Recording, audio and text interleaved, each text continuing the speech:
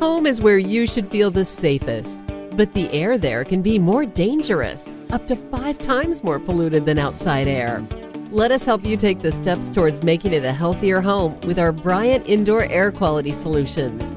We can help with everything from whole home air purifiers to indoor humidity control. To schedule an evaluation of your home's air, visit Bryant.com to find a local dealer. Bryant, whatever it takes.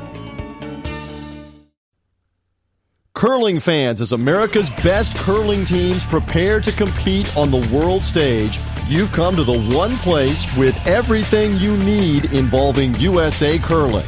It's the Extra In podcast with Bryce Atkinson. Get ready for everything that you need to know. News, interviews, points of view, anything involving Team USA forming and the 2018 Winter Olympics in South Korea for Team USA Curling is found here. It's the Extra In podcast with Bryce Atkinson and the 12th In Sports Network crew, powered by Isagenix.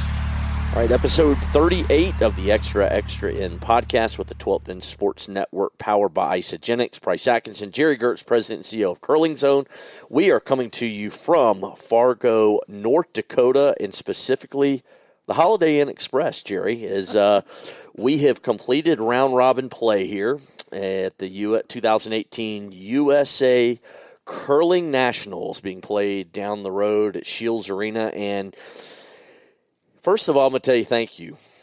Thank you for all your hard work, and thank you for doing these podcasts. But I want to say thank you for a lunch today that rivaled any as good at a place called Hoo Hot, a Mongolian barbecue-style restaurant that was absolutely off-the-charts delicious. Thank you, Jerry. Thank you, Curling Zone. Yeah, cheers, Bryce. I'm happy to be here. Always happy to throw a few perks in the pot.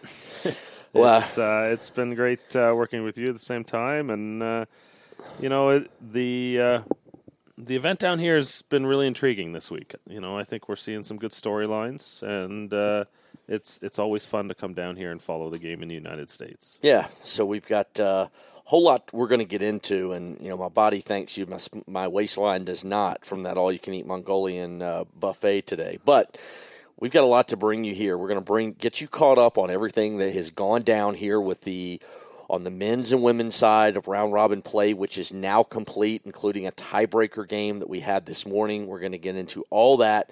We've got player interviews. You'll hear from them after their last set of games, getting ready for the playoffs here. We will give you a special interview in the middle of the podcast here with myself and a couple of our Paralympians, Steve Emp and Kirk Black. They're part of the U.S. Paralympic curling team, and they are both U.S. Army veterans. Steve actually played college basketball at UConn and is a heck of an athlete. They're two incredible guys. Had a great time with them, talking with them in Blaine a few weeks back. Really powerful stuff, and they're just they're almost at a loss for words, excited to represent the United States. I mean, they tear up and just talking about this opportunity to get to play for their country, and can't wait to bring that to you here because I've been sitting on that one for a while, but wanted to wait until right before the Paralympics, Jerry, because Paralympics opening ceremony tomorrow in Pyeongchang, and then I believe curling begins on Sunday. If it's not Sunday, it's Monday next week. But those guys, we certainly wish them all the best. So we're going to talk with them. I'm going to bring you that interview here in the middle of it. But Jerry and I are going to get you caught up on everything. We podcasted the other day. We'll bring you another one Saturday after the finals and, kind of encapsulate everything that we witness and watch. But let's start on the women's side, Jerry. First of all, Team Sinclair. They run the table 7-0, undefeated, didn't taste a defeat. I think their closest games was an 8-5 and a 7-4 win over Beth Podol and Corey Christensen, respectfully. Yep. But they soared through round-robin play. I don't really know how much more you can say about Jamie and just how well they're playing. Coming off a little bit of a layoff, they look like they hadn't missed a beat. Yeah, I think when you look at the field here, there's definitely some separation between the top teams and the next group of teams. Jamie is she's, I believe, sitting 13th ranked in the world this season on the Order of Merit year to date. So they've had a great year. They've really, put in the results, and they continue to play strong here this week. You got Corey Christensen's team. Corey back with the team midweek to fill that lineup out again. 5-2 record. They're actually the 3 seed in the playoffs because Cora Farrell, part of the High Performance Junior program, they went on and beat Christensen's team in their matchup. So Farrell will have the advantage in the semifinal, and it'll be interesting to see how that junior team comes out. You got the junior women, Madison Birr, playing in Scotland this week in the World Championships, but this Cora Farrell team is, proves that the depth of women's curling in this country is quickly getting stronger. Yeah, we'll hear from Cora in just a second. We'll bring you Jamie Sinclair right now, talking after their win. All 3 teams in the playoffs on the women's side, really resounding victories in their final round-robin game. Sinclair 8-1 over Ann Podel. Cora Farrell 7-0 over Emily Anderson, and then Team Christensen 7-2 over Beth Podel. All games that ended early yesterday.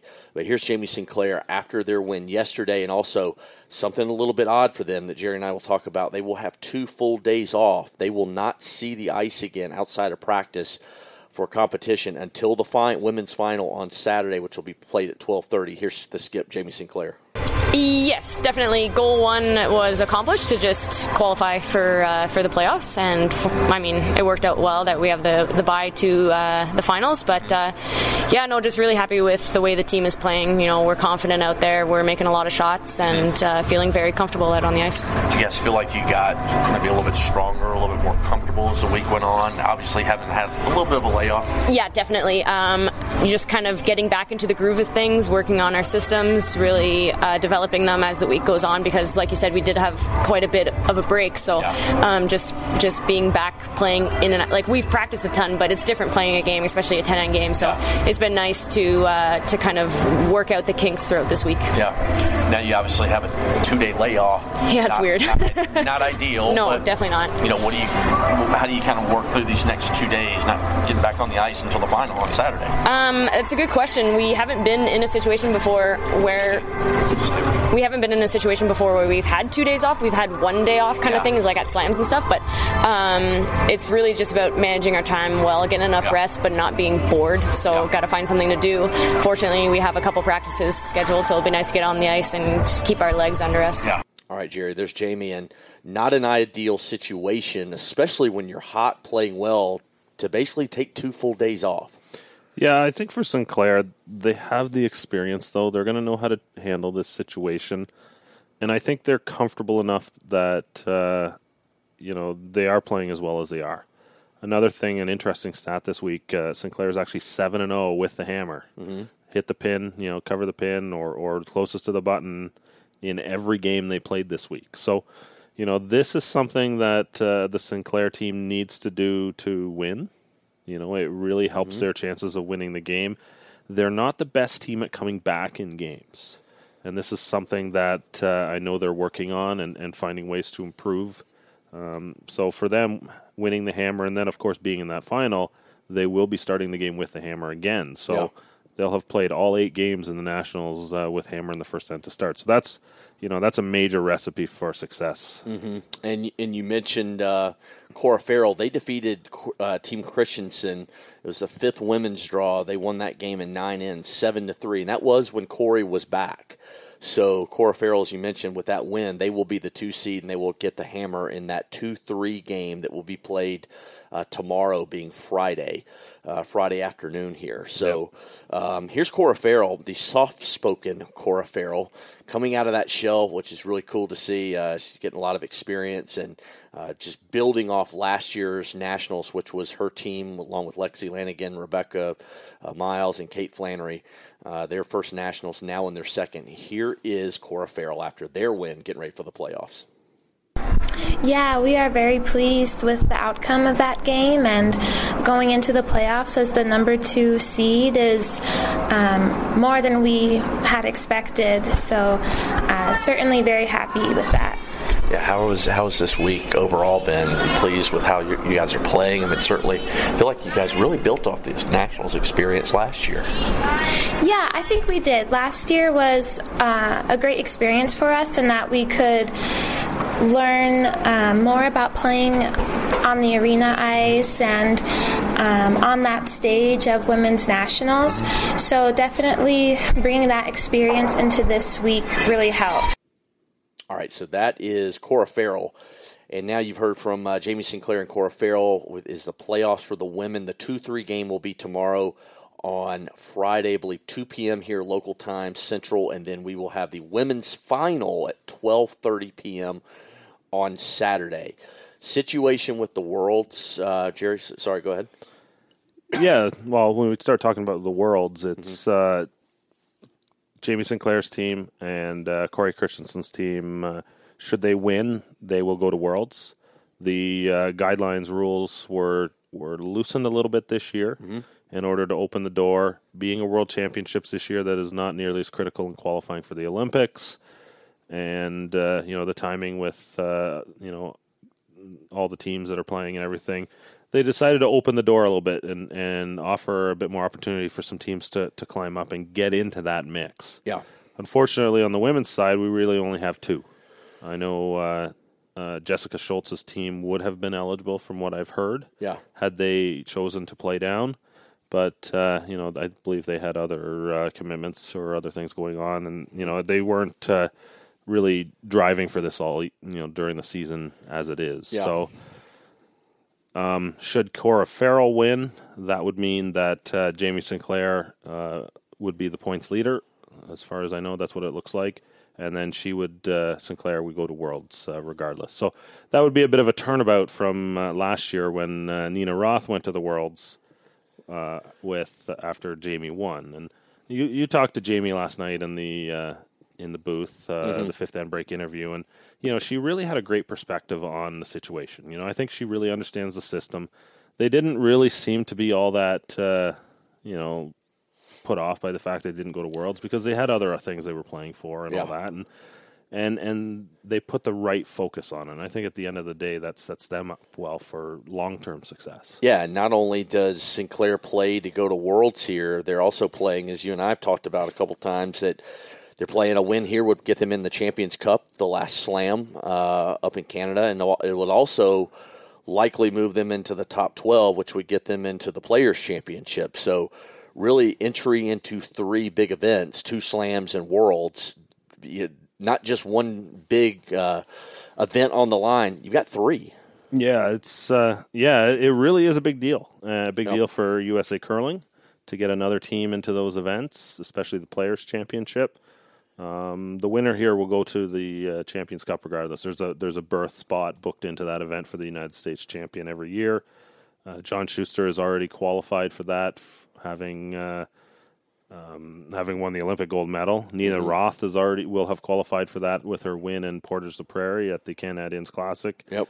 And the reason for that is it was one of the highest strength of field events on the tour this year. So that helps them get their spot in there. So we have a potential for 4 United States teams in the final Champions Cup at the end of the year. It's big. For Sinclair, the Players' Championship, she's currently 13th, I believe, on the Order of Merit year to date to qualify for that event. But the points earned here, and I believe it would be about 18 3/4, would be enough to actually leapfrog Bingyu Wang and Kelsey Rock to jump into 11th overall, which would then give her a spot in the Players' Championship as well. Yeah. So 2 slams and a World Championship berth on the line for Sinclair this week, and they know it. They understand what the opportunity is here, and it'd be great for USA Curling to see them get there. Again, Nina Roth is already in the Players' Championship. John Schuster is already in the Players' Championship as well. All right, let's step away here. We'll recap and we'll get into the men here in our final segment. But I want to bring you this interview with two members of the U.S. Paralympic curling team, Steve Imp, the skip, and also Kirk Black, the vice skip. I want to bring this to you here in the next segment. I think you're going to really enjoy this. And two guys that are just excited to represent their country, have done it in the U.S. Army, and now going to get a chance to do it in a different way, represent the United States on their sleeve with the Stars and Stripes at the Paralympic Games starting in Pyeongchang. Opening ceremonies tomorrow, Friday, and curling gets underway a couple days later. But when we come back after that, then Jerry and I will return. We will get into the men's side of the draw as the playoffs begin tonight. 1, 2, and 3, 4 games at Shields Arena. Don't forget, $10 all you can drink. If that doesn't turn people out, I don't know what will, besides the great curling we're going to have on the ice. But we'll be right back here on episode 38 of the Extra Extra podcast with the 12th Inch Sports Network, powered by Isagenix.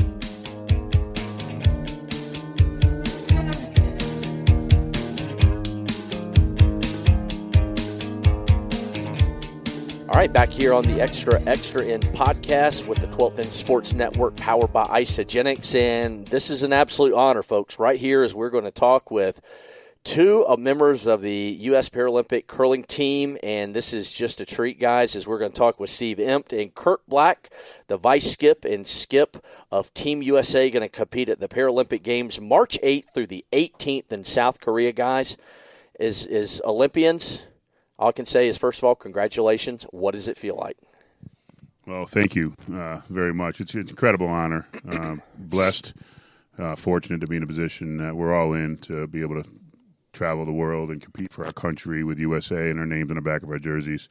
Every day that gets closer to the opening ceremonies, it's getting more and more emotional for me, and get goosebumps thinking about it every day. So I'm honored to be on the team and one of 5 to represent our country coming up in the Paralympics. Absolutely. Kirk? Yeah, I'm the same way. Steve and I are both U.S. Army veterans as well. And it's one thing to have the U.S. Army and your name on their chest, but it's a total different thing to be representing your country with your name on the back. It's just a great privilege and an honor to even be considered to do a sport like this. Absolutely. As Kirk Black is the vice skip, and Steve Imp, the skip of Team USA. Kirk, you're from San Antonio, Texas, and curl out of the Madison Curling Club. And then, Steve, you're from Connecticut. You curl out of a couple clubs, right? Nutmeg, and you got another one that you split some time between. Do I have that right? Yeah, I got 3 clubs. Three? Oh, yeah. My bad. Wow. two in Connecticut, Nutmeg, and Norfolk, and then I traveled to Cape Cod, also part of the Cape Cod Curling Club. So. Okay, well, there we go. Well, let's just get right to it, guys. I mean, we touched on it just out of the gate, but to represent your country, to wear the stars and stripes on your chest, on your back, on your hat, what is this like? I mean, has it sunk in yet since you got the call and this became real that you are going to be going to your first Paralympic Games coming up in March? For me, it hasn't. I mean, we've talked about it for the last 4 years. Sure. It's been a goal for the last 4 years. I think as it gets closer and closer to the time frame, and you see the countdown clock, and you're seeing 90 days and what have you, that's what's making it sink in quite a bit more. Mm-hmm. So yeah, I mean, it's just a huge honor to be a part of this. Sure. And to be even considered to be a part of this team. We've got 5 phenomenal members of this team, and so to be considered one of those 5, it's huge for us. Yeah, absolutely. Just to repeat what Kirk said, this has started for me 5 years ago. That I was told that I could be a part of this someday if I worked hard. So 5 years, dream, goal of mine. As far as it sinking in, I had a nice conversation with John Benton yesterday here at the Four Seasons Curling Club, and he congratulated me, and I congratulated him also on his progress in the sport and what he's done. But he said, just take a day, let it sink in, look around when you get there between ends, look in the crowd, take it all in. And when he told that to me, I again had tears in my eyes, thinking, this is really happening. Yeah. And it's all the hard work that we all put in individually, and then when we get together as a team, and then to be here this weekend too with these incredible curlers out here, and to see USA and curling and trials all over again. It's just an incredible honor, and we're blessed to be here. Yeah, absolutely. I think it's just awesome that you watch the guys on the ice. That Nina Roth, John Schuster, the Hamilton. I mean, everybody. They just embrace you guys as a member of the family. And I know, Kirk, you curl out of the Madison Curling Club, and you curl regularly over there against the Hamiltons, with the Hamiltons and Nina, and a lot of the folks that from that outstanding club there in Madison. Yeah, we'd like to be able to curl more with them. They are sought after by quite a few, but we're all part of a big family there in Madison, and we're all happy to be there in Madison and representing Madison. But we're just a big family. We've got several great curlers there in Madison that represents the part of the USCA. So I'm curious. I want to hear your stories, how you got into curling, because I've read about it, and I just think it's so awesome. And Steve, you were I believe you mentioned 5 years ago, was just a trip to Cape Cod, kind of a chance meeting. And as a college basketball player, I mean, you're an athlete. I mean, you got a deep background. And then Kirk, you track and field. I know you were training in archery, and then all of a sudden you go to a curling camp in Lake Placid in 2014, and bam, here you are 4 years later, man. You're going to the Paralympics.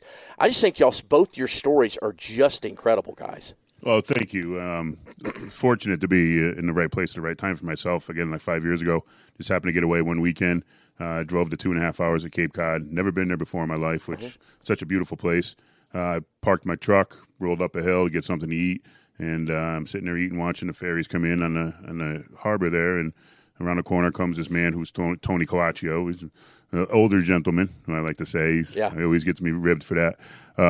He comes up to me and says, "Are you local?" I said, "No, I'm from Connecticut, about 2.5 hours away." And it was about 10, 12 seconds of silence, and I'm looking around, and I'm thinking, I'm getting stalked here. Yeah. Where am I going to get out of here quick?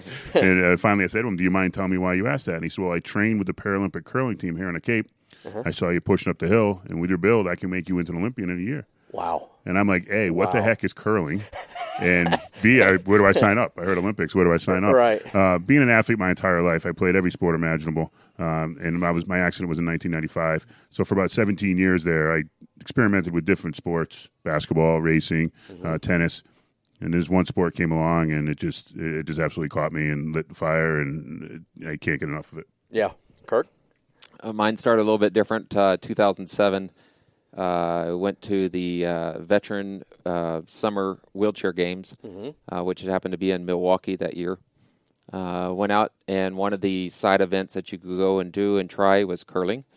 Went out, and I had been there maybe 30 minutes throwing stones, and had a guy approach me and says, "Hey, you're pretty good at this. How long you been doing it?" And I looked at him and I said, "About 30 minutes. And he says, I got to get you involved in this. And I said, "Oh, great." I said, this has been the first time I'd competed in a wheelchair ever. Went home, I was on cloud 9, and then never heard from the guy again. So 7 years go by. 2014, I'm up in Aspen, Colorado, skiing at a winter sports clinic. Same thing. They have a curling event. So I go and do this curling event, and get approached by another coach who happens to be Rusty Schreiber.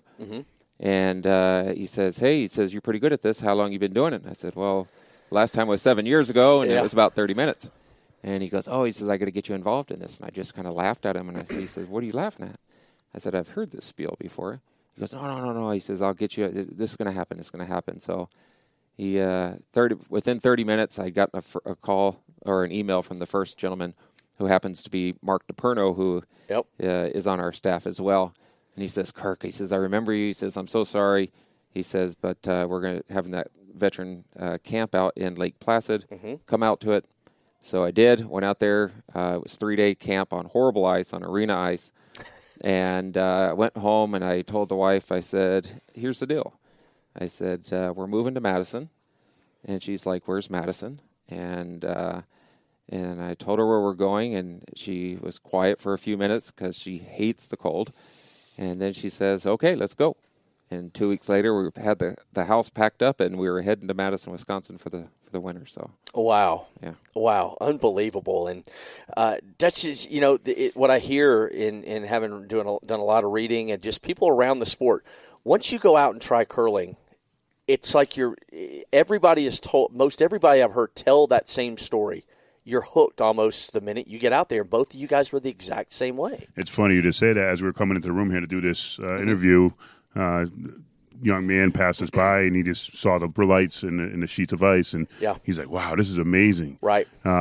This sport, I mean, anybody can participate in this sport. Able-bodied, disabled, young, old. I've at Cape, we got a guy that's 96 years old and throwing stones, and young kids. So, we all get out there. It's a lifetime sport. It's you can't beat it. Yeah. And it's a brotherhood. It's a fraternity. It's a sorority. Anywhere you go in the world, you meet up with you're a curler. Oh, you're a curler? I'm a curler too. And you got something in common.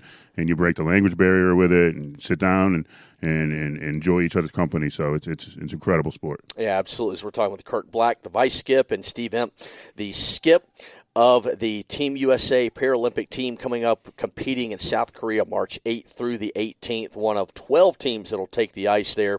And something you guys alluded to and you both mentioned in your background with as veterans. I mean, Steve, you started at West Point. You were a college basketball player, and you played there, 2 years at West Point, and then your father passed away and left West Point. Then you enrolled as a walk-on at UConn. I believe you were playing with Kevin Ollie. You played under Coach Jim Calhoun. Yep. Now you've got March Madness of another kind coming up this next year in 2018. But, your background, Coach Calhoun, or Kevin Ollie, now Coach Ollie, those guys are really supportive of your ventures now, still to this day, years later. Without a doubt. Once you're a Husky, you're always a Husky. Yeah. And, bleed blue and red, white, blue now. But great friends. They've been around me ever since the day one of my accident. We've been, we battle a lot in the court. We hang out off the court. Just incredible people from Coach Calhoun to Kevin Ollie. Ray Allen, Donnie Marshall, Danielle Marshall, Scott Birr, all the a bunch of UConn greats. Always there for me. So wow, and I know Coach Ollie is in your Toland Fund, if I've got that name right. Coach Ollie's really active and supportive in your work and ventures with that. Absolutely, yeah. He does a lot of work. It's the Toland Fund, and that was the group that came along after my accident to help out financially with getting me another vehicle. And he does a lot of stuff in Connecticut with Kevin's Courts, and they put up wheelchair accessible basketball courts and playgrounds all around Connecticut for young adults, kids, and people with disabilities to get out there and, again, just to be on an even playing surface with everybody else. Because a lot of times, unfortunately, people with disabilities are left out. And Kevin and I are brothers, and he'll say it to this day, but that I was a major part in that, and him wanting to do this for the kids in the state of Connecticut. Yeah, absolutely, no doubt about it. And Kirk, you're a military veteran yourself, served our nation in the U.S. Army, and you alluded to it right when we started. I mean, you've worn the U.S. Army on your chest. Now you're going to wear the Stars and Stripes on your chest. Two things that just you will never be taken away to serve our nation in two different kind of capacities. I mean, what is that like to serve in the field of battle and obviously to wear the Stars and Stripes? It gets me choked up every time I think about it. Yeah. Yep. It is. It's the hugest honor that a person, and I think only veterans would understand that. Yep. But it's one of the hugest honors that a person can do, as far as I'm ever concerned. Yeah. It makes my eyes water every time I think and watch Regan out here sing the national anthem. I was thinking about Korea and them raising up our flag and giving us our gold medals and just living the moment in that and just getting water-eyed over that as well. It's just breathtaking. It's very emotional for me. Absolutely. You guys are both heroes. You're both heroes because you've served our country. You have served our country at times where people may not want to do that. So you're heroes in that regard, and you're heroes for busting stereotypes, for being able to say, you know what, don't keep me down. I may have, a disability. I can do things just like everybody else can do, whether it's, drive a vehicle, whether it's go out and curl and go win an Olympic gold medal. You guys are heroes in so many different regards. I know you may not think of yourselves like that, but you are. What is a message you want to leave people? Because even with a disability, you never have to be down. You can always get back up. You can do it. You just have to have that willpower and want. Well, thank you for saying that. I mean, we don't look at ourselves like that. We've had accidents. We have things in our past, and we've dealt with them, and we continue to deal with them on a daily basis. And I guess my message to people out there is just keep on battling every day. Yeah. Treat people nice. Treat each other nice. Just take care of each other. Yeah. There's so many crazy things going on in the world right now, and no matter what happens, you come across a stranger, give them a smile. You don't know what kind of day that person's going through. Yeah. What's happened, whether it's good or bad for them, and a simple smile might change that day, might save a life. Right. I mean, it might change that person's day. So, thank you for saying that. Like I said, things happen. We deal with it. You move on. Sure. You keep going. Life is beautiful. Whether some kids want to look up to us or other people want to look up to us and throw out that hero word, I mean, that's on them. I know I enjoy being in the spot I am to be able to send a message and maybe give other people hope. And I talk to people. We go to hospitals and speak to people that are newly injured and say, hey, you can do this. Yeah. I've been there. I've had a couple of days in the hospital where it was the absolute bottom, Sure. worst days of my life. Come out of it. You're going to be fine. Yeah. I'm here for you. You got support. So just attack every day and just enjoy life. Life is beautiful. Yep. In my opinion, I just think that disability or not, I mean, there's not a person on this planet that doesn't and hasn't gone through something in their life, and you either learn to live, Sure, or not to. Yep. And we choose to live. Absolutely. And so for us as competitors, that's what we do is sports, and so that's how we express ourselves. But whatever it is that you are dealing with in your life, or have dealt in your life, you just do those things and that you enjoy and to do and move on with life, and that's what you have to do. I mean, they're two great messages, but I'll say, I mean, you guys are both heroes. You're people that so many people, whether our age, a little bit older, young kids that look up to you for what you're doing and what you have done. And so I will use that word hero if you guys won't. But as you guys get ready, prepare for the Paralympic Games in South Korea, March 8th through the 18th. What is it? You guys are going over there, you're not happy to be there. You guys are going over there to win.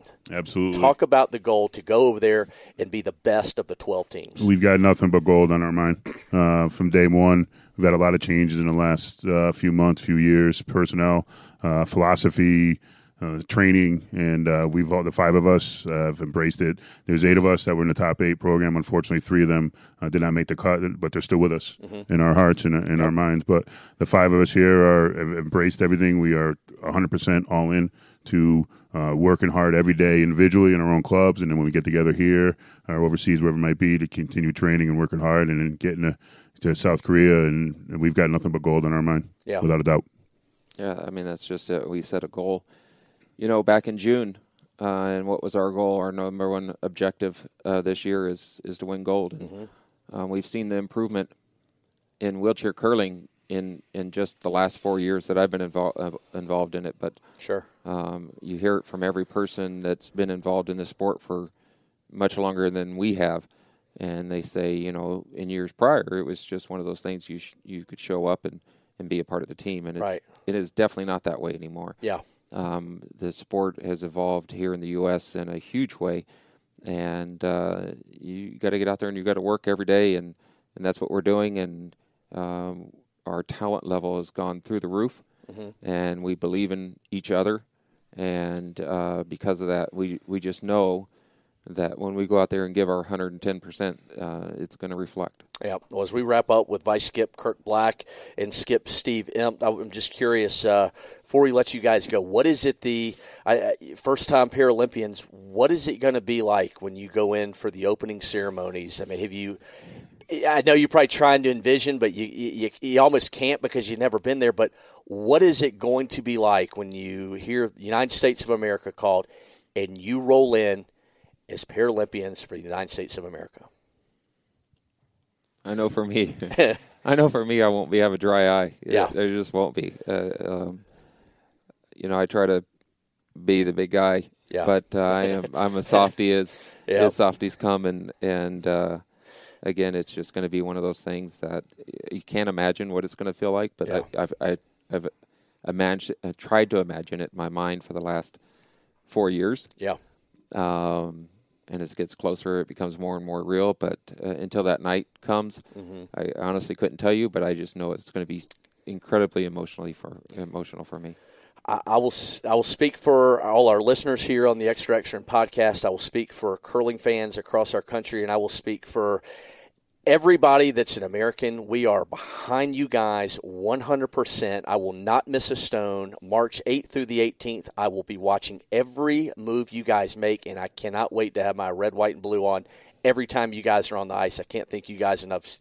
Kirk Black and Steve Emp, thank you guys so much, and good luck, and go get them, guys. Thank you very much. Thanks for having us. Really all right, appreciate it. We'll be right back here on the Extra Extra podcast.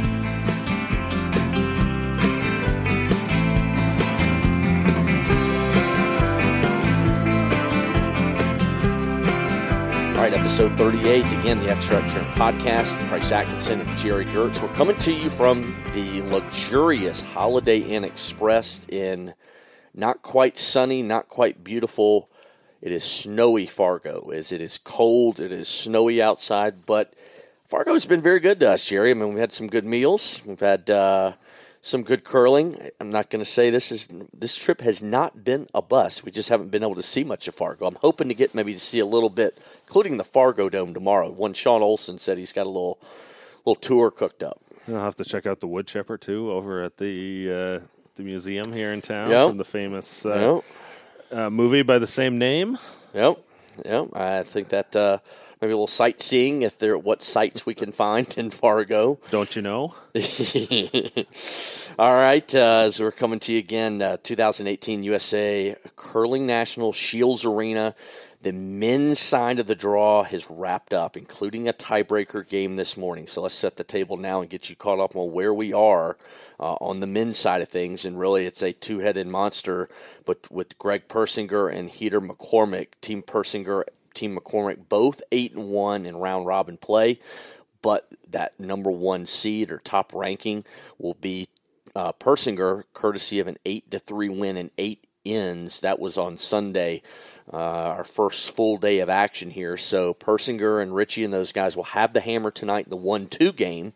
And then in the 3-4 game, we will have Todd Birr against the winner of this morning's tiebreaker game between the upstart homegrown Team Brundage guys who fell to Team Nernberger 6-3. So Nernberger will take on Birr in the 3-4 tonight. But basically, as we look at the top, Heater and Persinger both tasted defeat just one time. Class of the field really so far just as strong as they played all week, Jerry. Yeah, both teams are playing very, very well. The hammer in this game is going to be huge for Persinger. Yeah. They have given up one steal all week. One. Yeah, one steal in 9 games played. You know, that makes it really tough for Heath McCormick to turn that hammer around. And that's the biggest thing he's going to have to do in this game. Rich Ruonen is playing amazing right now, calling the game, skipping Team Persinger and throwing third. You've got Colin Huffman, who's always strong, but throwing up another great number all week. And Greg Persinger has just been downright solid throwing the last stones on that team. And they're making a ton of shots. They're not getting themselves into trouble. And for McCormick, they've been solid throughout the lineup, not quite at the shooting percentage level as Persinger's team, but from what I've seen from McCormick's team, though, they've controlled all their games they've played in. Yeah. We all remember the Heath McCormick, of previous years. They like to play he likes to play a reckless, aggressive style, but he's definitely backed that off here. Yeah. He's played some tight games, but they've consistently had control throughout just about all the games they've played. Yeah, that's my observation is they seem to have run into trouble not very often here outside of the Persinger game. But you mentioned aggression. That's probably what Peter's going to have to do tonight against Richie in that game is to be aggressive, to get rocks and play. Yeah, I think don't be shocked if you see Heater kind of throw caution to the wind here. I think they're going to have to do something pretty significant to overcome not having that hammer and the fact that Persinger is not giving anything away this week. So, I wouldn't be surprised to see, double center guards early, things like, draws, ignoring stones around the edges, picking their spots and just trying to make that aggressive call versus a passive call. And, for Heater, getting the force, the other part of it too is Persinger hasn't given up a lot of steals, but they're scoring a ton of deuces too. Yeah.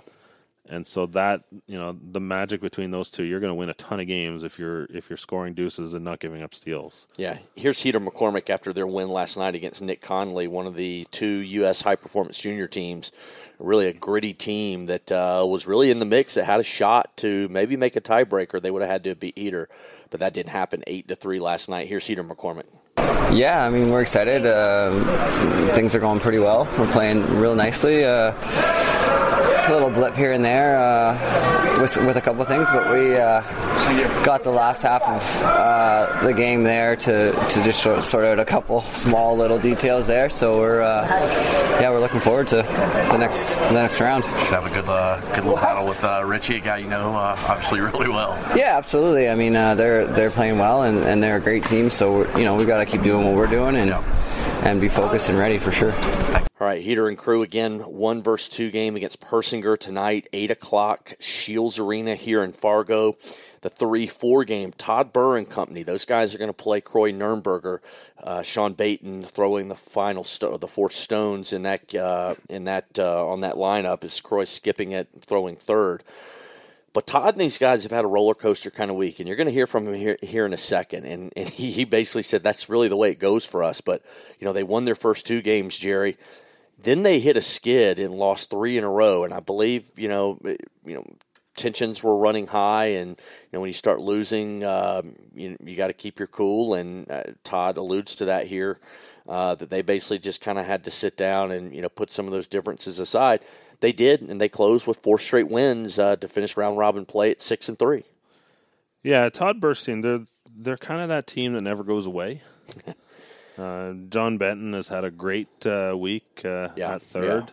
They made that switch early this season, Benton moving to third and switching out with Hunter Clausen. Mm-hmm. And, of course, you've got Todd Birr, who, one of the better drawers in the game. Yeah. Yep. And so when you've got that skill set, you're never out of games. You can get into trouble and make some mistakes. You've got a skip like Birr who can make that draw to save the end. Yeah.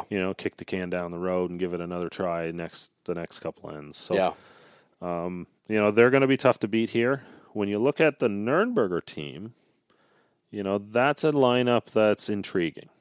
I think Croy as a skip is still kind of learning the elite game. Yeah. Croy has skipped in the past, so this is not new to him. But playing at this level, playing on this ice, I think he's got a few things to learn when it comes to, a little bit more creativity and in finding ways to generate deuces and using that hammer better. The one thing they are very strong at, though, is limiting scoring. And, they play a ton of tick shots. They find ways to keep it open. So they don't get into a lot of trouble themselves with the hammer. Mm-hmm. Similar without the hammer, they do a good job controlling play. So, I think this is a team, I really hope Croy gets a chance to continue skipping for another year and see what he can learn and see how the growth can happen there. Sean Baton throwing the last rocks has been solid. And, that front end, great to see Derek McLean get an opportunity to play and participate. Probably the best sweeper in the United States men's program, which I think would shock some people. It did to me when we were talking about it last night, and then just paying close attention to him today. I see why you were saying what you did. Yeah, it comes down to technique, and they're playing against the Brundage boys, and you look at you got a couple big boys on that team. Yeah, but at the end of the day, it comes down to how you utilize the broom in your body. Right. You got to get your center of gravity up and over your almost to the center of your body, so that it's up and over the broom head. Yeah. A lot of the sweepers, the mistake they make is the center of gravity is still on their hips, and they're not able to put the body weight over top of the broom. Yeah. And, when you talk about Derek, he's not a really big guy. Yeah. But from what I've heard when they did the broom testing, he actually put more weight on the broom than he actually has in body weight. So he's able to generate that with strength and force when he does sweep. So, this is a team with some potential. So, they could get hot, could go on a run, though, Birr and his experience will make it hard for Nernberger to generate that offense. Here's what Todd Birr talked about and said about their roller coaster kind of week. And, really Wayne Anderson, Sarah and Taylor, and Emily's dad, who's their coach, really played an instrumental role in kind of getting things even back out and then back on track. So I actually just commented that I think this is one of the easier weeks. This is just the way it goes for us. I've been through this so many times, and it's never been simple. It's always a dogfight, and you just got to keep your head up. Actually, we talked about midweek because we played a game that we all felt that we kind of lost our cool and got away from what we usually do, and so we just needed an attitude adjustment, and we did that. And Wayne has been really good at just talking about those types of things with us, and so we kind of kept our heads together and just battled through it. And it's not like the games got any easier. That win streak was nip and tuck, but that's again partly the style we play, and just I think partly the what we expect. Should be a good tiebreaker tomorrow night. Obviously, you don't know who you'll get to play, but you get a little bit of rest. What do you guys kind of do to get ready? I think that's it. I think we just kind of forget it for a while, relax. We'll have. I think that is really our routine. We just, when we're away from the game, we maybe watch the Briar and laugh at them. And say, oh man, come on, how could they be doing that? And just forget about our own game. And because there's a ton of experience on this team, and I think that's been the approach we've always had, and just that's what we're going to do. All right, and that's Todd Birr. And Jerry just mentioned Derek McLean.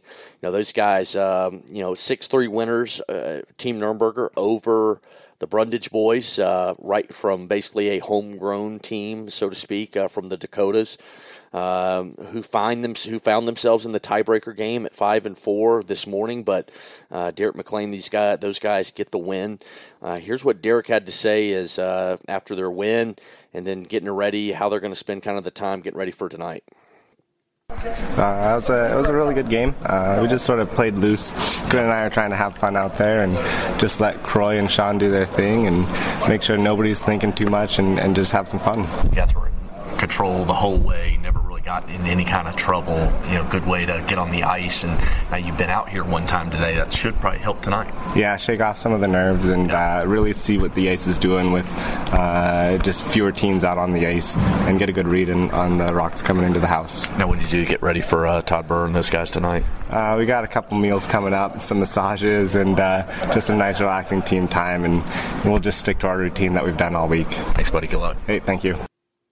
All right, and that was Derek McLean. And one of my observations with those guys this week, Jerry, is that Derek and Quinn seem to be having a lot of fun this week. I mean, everybody, has fun playing when you're curling and winning, but Quinn getting to play, having basically been the fifth on that team when Craig Brown through the trials and everything.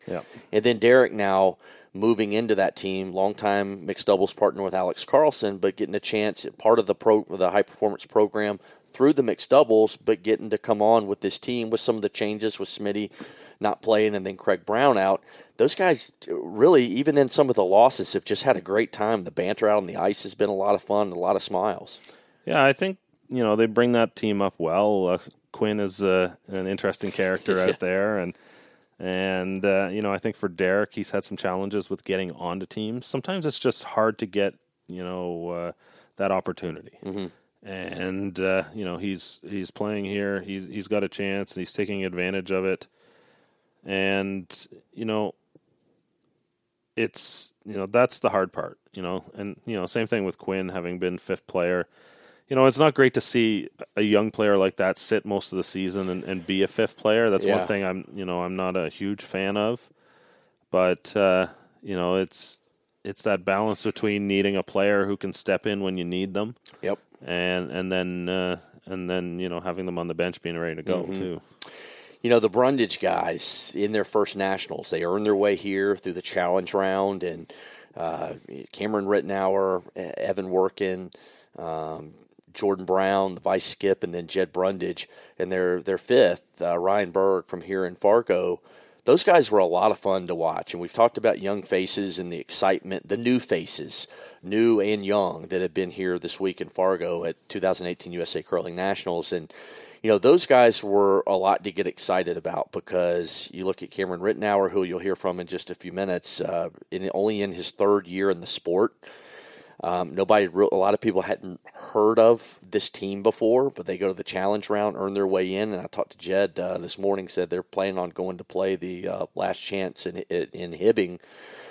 But they came here. They were a team that it didn't really matter win, lose. They put their emotions out on the ice, cheering each other on, good shots. They were loud. The crowd was even louder behind them because they were more of the hometown team. Those guys were a blast to watch, and they all said it. 5-4, finding themselves in a tiebreaker game at Nationals their first time. Yeah. They were over the moon with how everything worked. A little bit unorthodox at times. Shooting percentages weren't the best, but they hit some big shots when they needed to, and that's why they got where they were in that tiebreaker against Croy and Company this morning, Jerry. You look at Cam's story, and I think it's a great a great model for anybody who's interested in competing in this game. Yeah. Go out there, put in the work, go throw the rocks, find a team and go out and play some spiels. One of the things that I'm hoping to grow from the World Curling Tour perspective is more opportunities for entry-level, smaller events for teams like this to get an opportunity to get out there and play and compete and gain some experience. Mm-hmm. We talk about shooting percentages, and it's something that, you look at win-loss record and you compare it to shooting percentages, and, no correlation. Yeah, there's no correlation whatsoever here with the Brundage team. But one of the things I kind of draw out of that is kind of the scrappiness of this team. Absolutely. They bring the intangibles out on the ice. They find ways to generate opportunities. They're creative in their shot making. Yep. In that, when they find themselves in a certain position, they find ways to make a shot to either save the end or generate some offense. And that goes a long way too. They definitely have some things to work on when it comes to consistency and making more shots, because there is a correlation to being a good team and finishing near the top of the standings in the shooting percentage. Yeah. The tendency is going to fall that way, that if you make more shots, you're going to tend to win more games. Mm-hmm. Now, I wouldn't treat this as a negative with Brundage's team by finishing at the bottom, because there's a lot of things that they right. A lot of positives coming out of their profile. But they can't rely on that and just throw the numbers out either at the same time. There's when they step on and continue to work, continue to get better, if they take this scrappiness and shot making that they understand when and where to make a move and how to overcome a bit of a negative situation, because even in that in that tiebreaker, they faced several ends where they were in trouble. Yeah. But they made shots at the right time to get out of trouble. Now get out there, work on it. Work on the game, keep making more shots.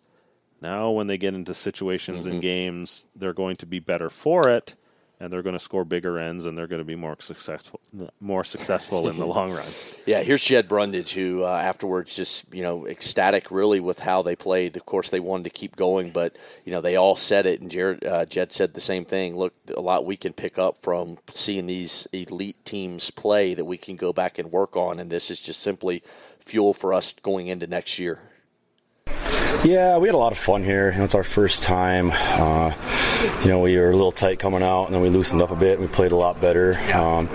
I'm proud of the guys. They made a lot of shots in front of me and made my life pretty easy. Yeah. So, I'm proud of what we did. So. Just kind of encapsulate what's the week been like for you guys to kind of play here at home and first nationals, your experience. How do you take this moving forward? The support was incredible here. We had a lot of fans. Every time we made shots, the crowd got real loud, so that was fun. A little bit of inconsistencies at times, but now we know what we got to work on to come back and try to win this thing. So kind of help raise the bar a little bit for your team's game. Yeah, absolutely. We played a little bit during the year, nothing like really, really competitive, but now we kind of know what we got to do for next year.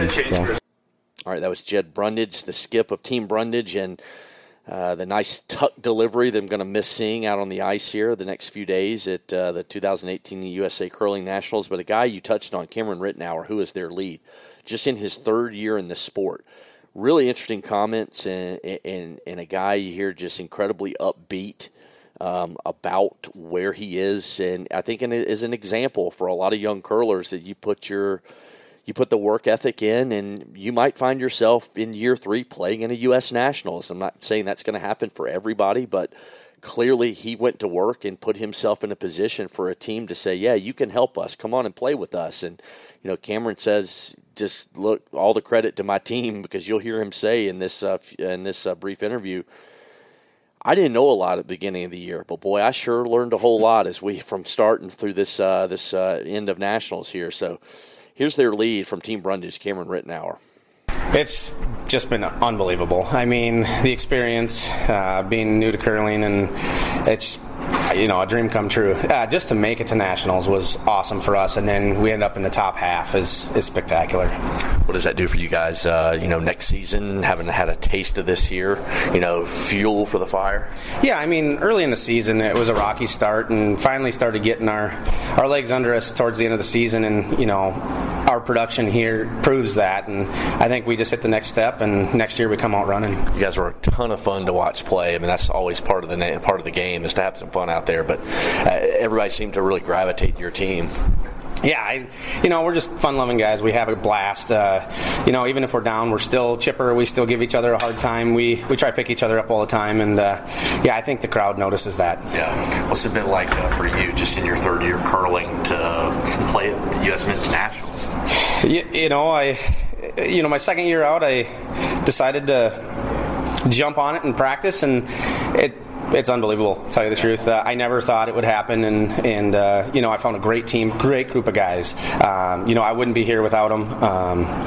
Honestly, I didn't know much at the beginning of the season, and these guys taught me a ton, and it really brought me up to the next level. Do you think this, young teams like you guys here have never played, and, gives you, something to work on, wanting to get back here, and, obviously yourself, just in your third year, you got a lot moving forward. Yeah, I think the next step for me is just practice even more. I practice some, just getting out there, working even harder, realizing that it is possible, and taking it to that next step.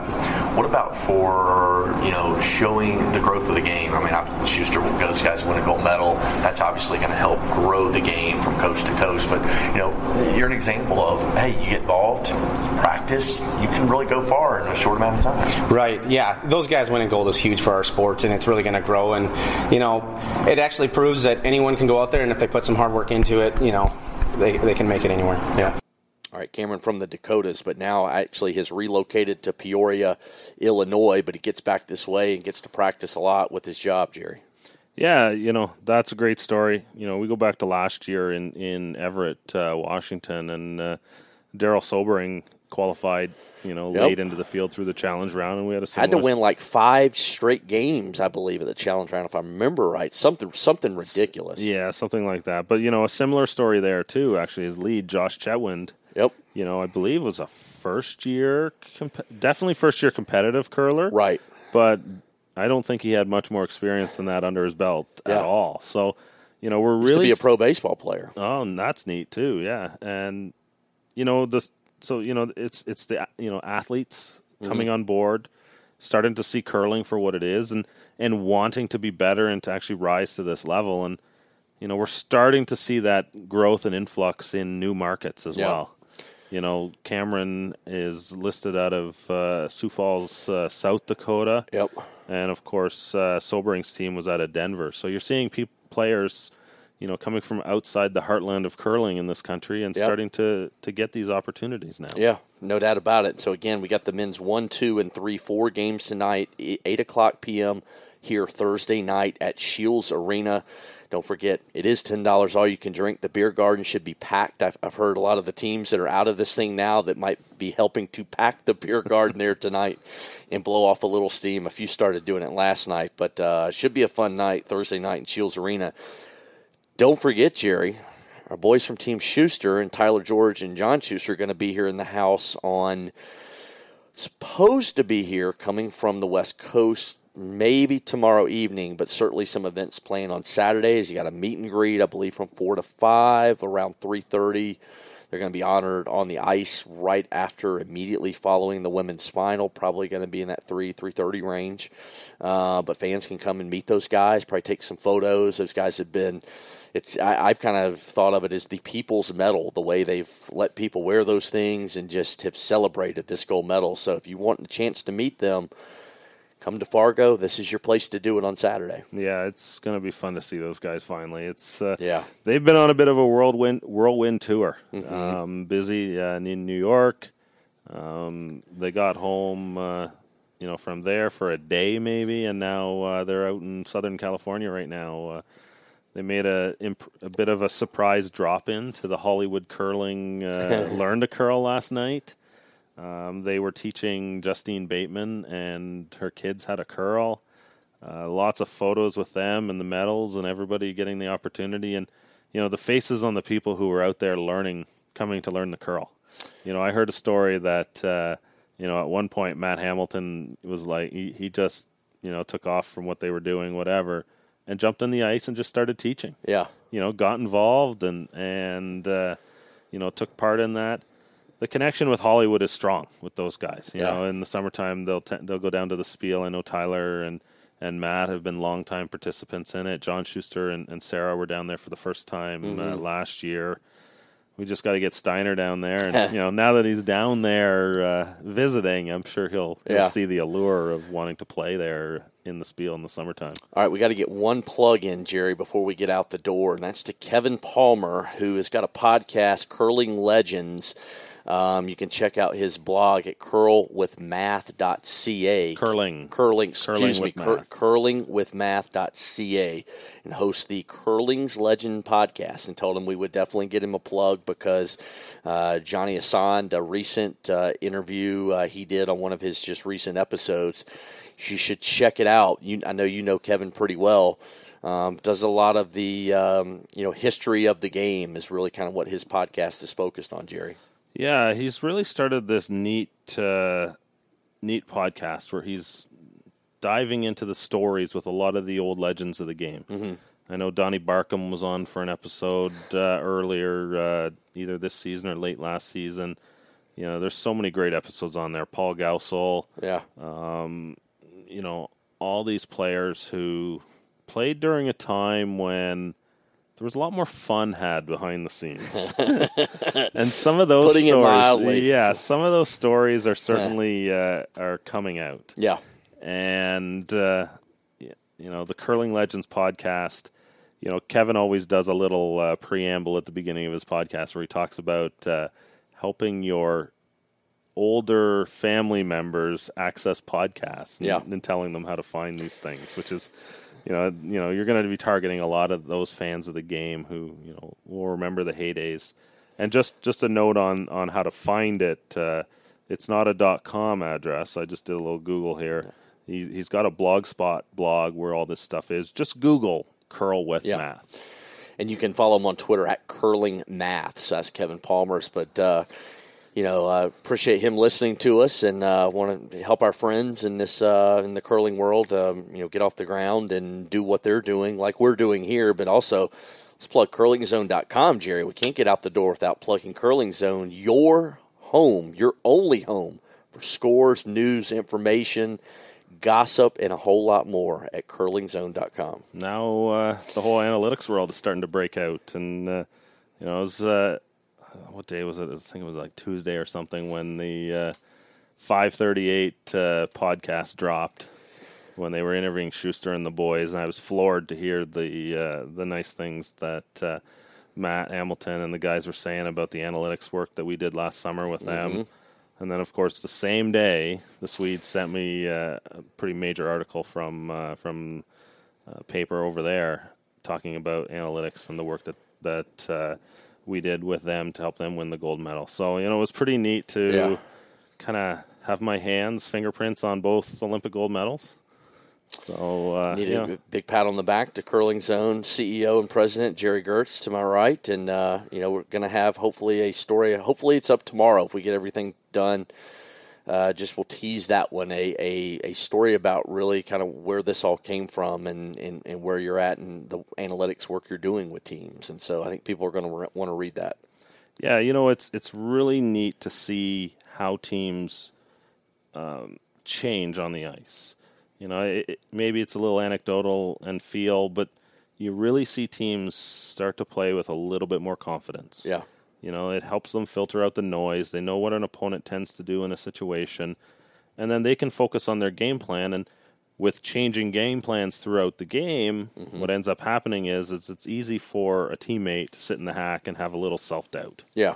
Even if it's subconsciously, that can creep in, and that hurts you as a team. Yeah. And for setting this up and creating game plans and working all together, now all 4 players are on the same page, and it really makes a difference in looking forward and executing on shots. Yep. So look for that on curlingzone.com, especially your home for everything with scores, news, statistics. Right here from Fargo, 2018 USA Curling Nationals, as we are ready to get the playoffs going tonight at Shields Arena. Again, 8 p.m. tonight. Then we've got games at 2 o'clock tomorrow, and I believe also tomorrow evening will be at 7 p.m., the men's semis, and then the women's final Saturday at 12:30, followed by the men's final at 5 o'clock. So for Jerry Gertz, let's go ahead and take this one out from the luxurious Holiday Inn. Bryce Atkinson, Jerry Gertz, appreciate you listening into episode 38 of the Extra Extra podcast with the 12th Inning Sports Network, powered by Isogenics. We'll see you on Saturday. Thanks for being with us on this edition of the Extra Extra In podcast with Bryce Atkinson. Follow Bryce and the 12th In Sports Network crew on Twitter and Facebook to stay up on our weekly contests, giveaways, and guests for upcoming episodes of the Extra Extra In podcast, powered by Isogenics. When the weather outside is frightful, the Hyundai Santa Fe is, delightful. Because it's got available H-Track all-wheel drive to make being out together better. Enter for your chance to win the newly redesigned Santa Fe, packed with all the jingle bells and whistles you need to go dashing through the snow together. To enter, visit Amazon.com/Hyundai or scan the QR code on specially marked red and green Amazon boxes. No purchase necessary. Call 562-314-4603 for complete details. When the weather outside is frightful, the Hyundai Santa Fe is, delightful. Because it's got available H-Track all-wheel drive to make being out together better. Enter for your chance to win the newly redesigned Santa Fe, packed with all the jingle bells and whistles you need to go dashing through the snow together. To enter, visit Amazon.com/Hyundai or scan the QR code on specially marked red and green Amazon boxes. No purchase necessary. Call 562-314-4603 for complete details.